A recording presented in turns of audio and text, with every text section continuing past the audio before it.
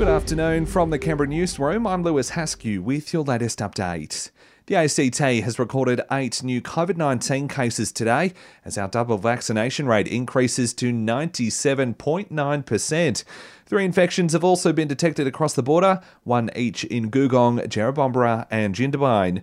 That comes as World Health Organisation officials say there's currently no evidence to suggest that our vaccines are any less effective against the new Omicron COVID strain.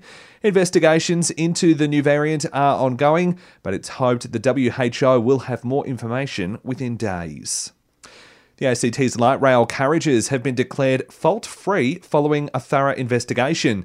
There were concerns after cracks were found on a similar model in Sydney. ACT Transport Minister Chris Steele insists our fleet won't have the same problems as they're structurally different from that in our neighbouring state. A former Liberal staffer has spoken out saying the party doesn't have a women problem, it has a men problem. Rachel Miller has opened up about her affair with Minister Alan Tudge, claiming it was emotionally and, on the one occasion, physically abusive. Minister Tudge has been promoted multiple times. He is now the Minister for Education and Youth and sits in Cabinet. I lost my career and so much more. All we ask for is a safe workplace.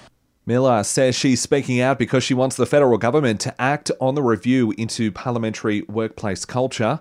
In a statement, Mr Tudge says he completely and utterly rejects Miss Miller's version of events. The ACT Education Minister has hit back at the opposition, saying the Territory's teachers are the highest paid in the country. It's after Shadow Education Minister Jeremy Hanson moved a motion in the Assembly this week, calling for the Fair Work Ombudsman to investigate unpaid hours worked by our educators. Yvette Berry says he's just political point scoring. It's important to be very clear that there is no systemic underpayment of wages in our public schools in the ACT.